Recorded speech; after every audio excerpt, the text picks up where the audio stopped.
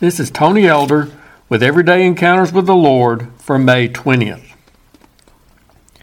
One time my daughter found trapped in our garage a disoriented young cardinal. Now, not one of the church officials by that title, but the bird. Although we had seen and heard evidence of the presence of their nest in our yard, we had only spied the mother and father of the brood until now. In spite of the garage door being open and the bird having matured to the point of being able to fly, its inexperience led to repeated and futile efforts to escape by flying above the door into a dead end. My sympathetic daughter tried to help guide it to the path of freedom, only to have the creature end up crashing into a window several times. It finally found a place of momentary rest where one of those windows had been left ajar at the top for ventilation purposes. However, the young bird then fell between the window and the screen, finding itself even more confined than before. As the fledgling fluttered down to the bottom of the window, it became covered with cobwebs, dead bugs, and living ants. It was trapped in an awful predicament with seemingly no way to escape without outside assistance. Meanwhile, my daughter noticed something that brought tears to her eyes. As the trapped bird chirped in despair, outside that same window in the bushes sat a couple of its brothers or sisters tweeting in response. I can only imagine what they were saying, asking him what he was doing in there, cheering him on in his efforts to escape, or maybe berating him for his stupidity. That is, if they're anything like some brothers and sisters I know. The father bird was also seen flying by to see if he could do anything to help his wandering child. Well, I'm glad to report that the story has a happy ending.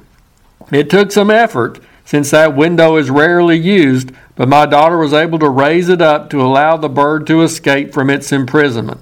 It found its way out of the garage this time, where the rest of its family immediately joined it in flight, celebrating its restored freedom. If a young bird being in such peril tends to touch our hearts, how much more should we be moved by the predicament of people who have not received deliverance through Christ? And we've all been there at some point. Disoriented and uncertain when it comes to spiritual matters and in finding one's way to the right path. Trapped in the condition of having offended a holy God, yet not able to make things right with Him. Covered to some degree by the filthiness and cobwebs of our sin. Trapped in a place where death always seems to win out. Sadly, some of us don't even realize that we're in such a dangerous condition. Others are fluttering around, vainly trying to crash through windows of false hope, or to lift themselves up to where they'll be good enough for God's approval. Yet we're helpless to escape on our own. We must be willing to accept the help of our rescuer, Jesus. He wants to open the window, deliver us from death, brush off the filth, and free us to soar to the heights for which He created us. I hope your story has had a happy ending of finding that freedom in the Lord. And for those around us who are still trapped, let's be like the Cardinals family outside the window. While we can't perform the rescue ourselves, we can pray, we can encourage, and we can point out the way to freedom.